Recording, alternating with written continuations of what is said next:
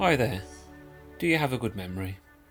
Are you someone who can remember things easily, or do you set reminders, leave yourself notes, or even put things in front of the door so you don't forget them? Jesus-centered life. Number 10. Remembering to remember.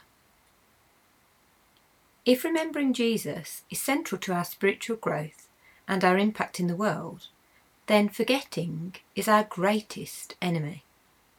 And that's a problem, because most of us are way too comfortable and satisfied in our knowledge and understanding and experience of Jesus. That's why discomfort is such a great way to leverage our remembering.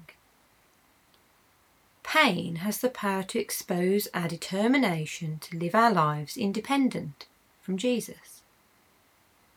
As long as we have everything under control ourselves, we're not that interested in depending on our good shepherd.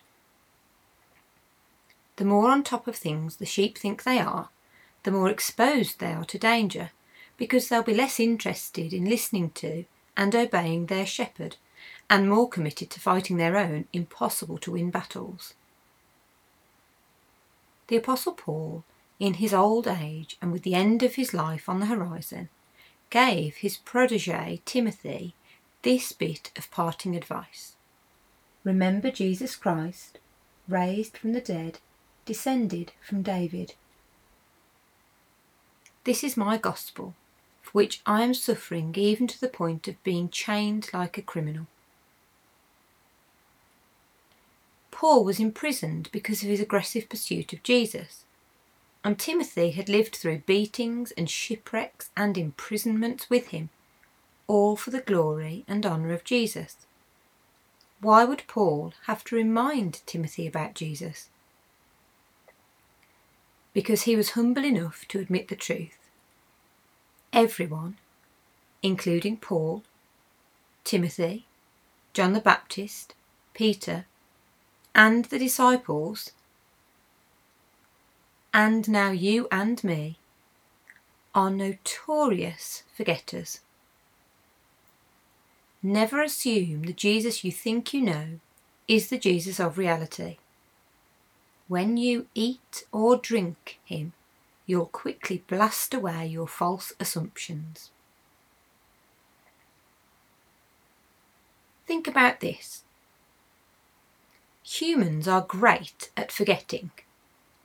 Well, unless your parents owe you money, that is, and then of course you never forget. Jesus knew this, which is why he had a massive banquet with his followers just before he left them, where they ate and drank together to remember what Jesus' mission on earth was all about. The simple act of sharing that meal together was meant to be a powerful reminder of Jesus' life, death, and resurrection. We are sheep.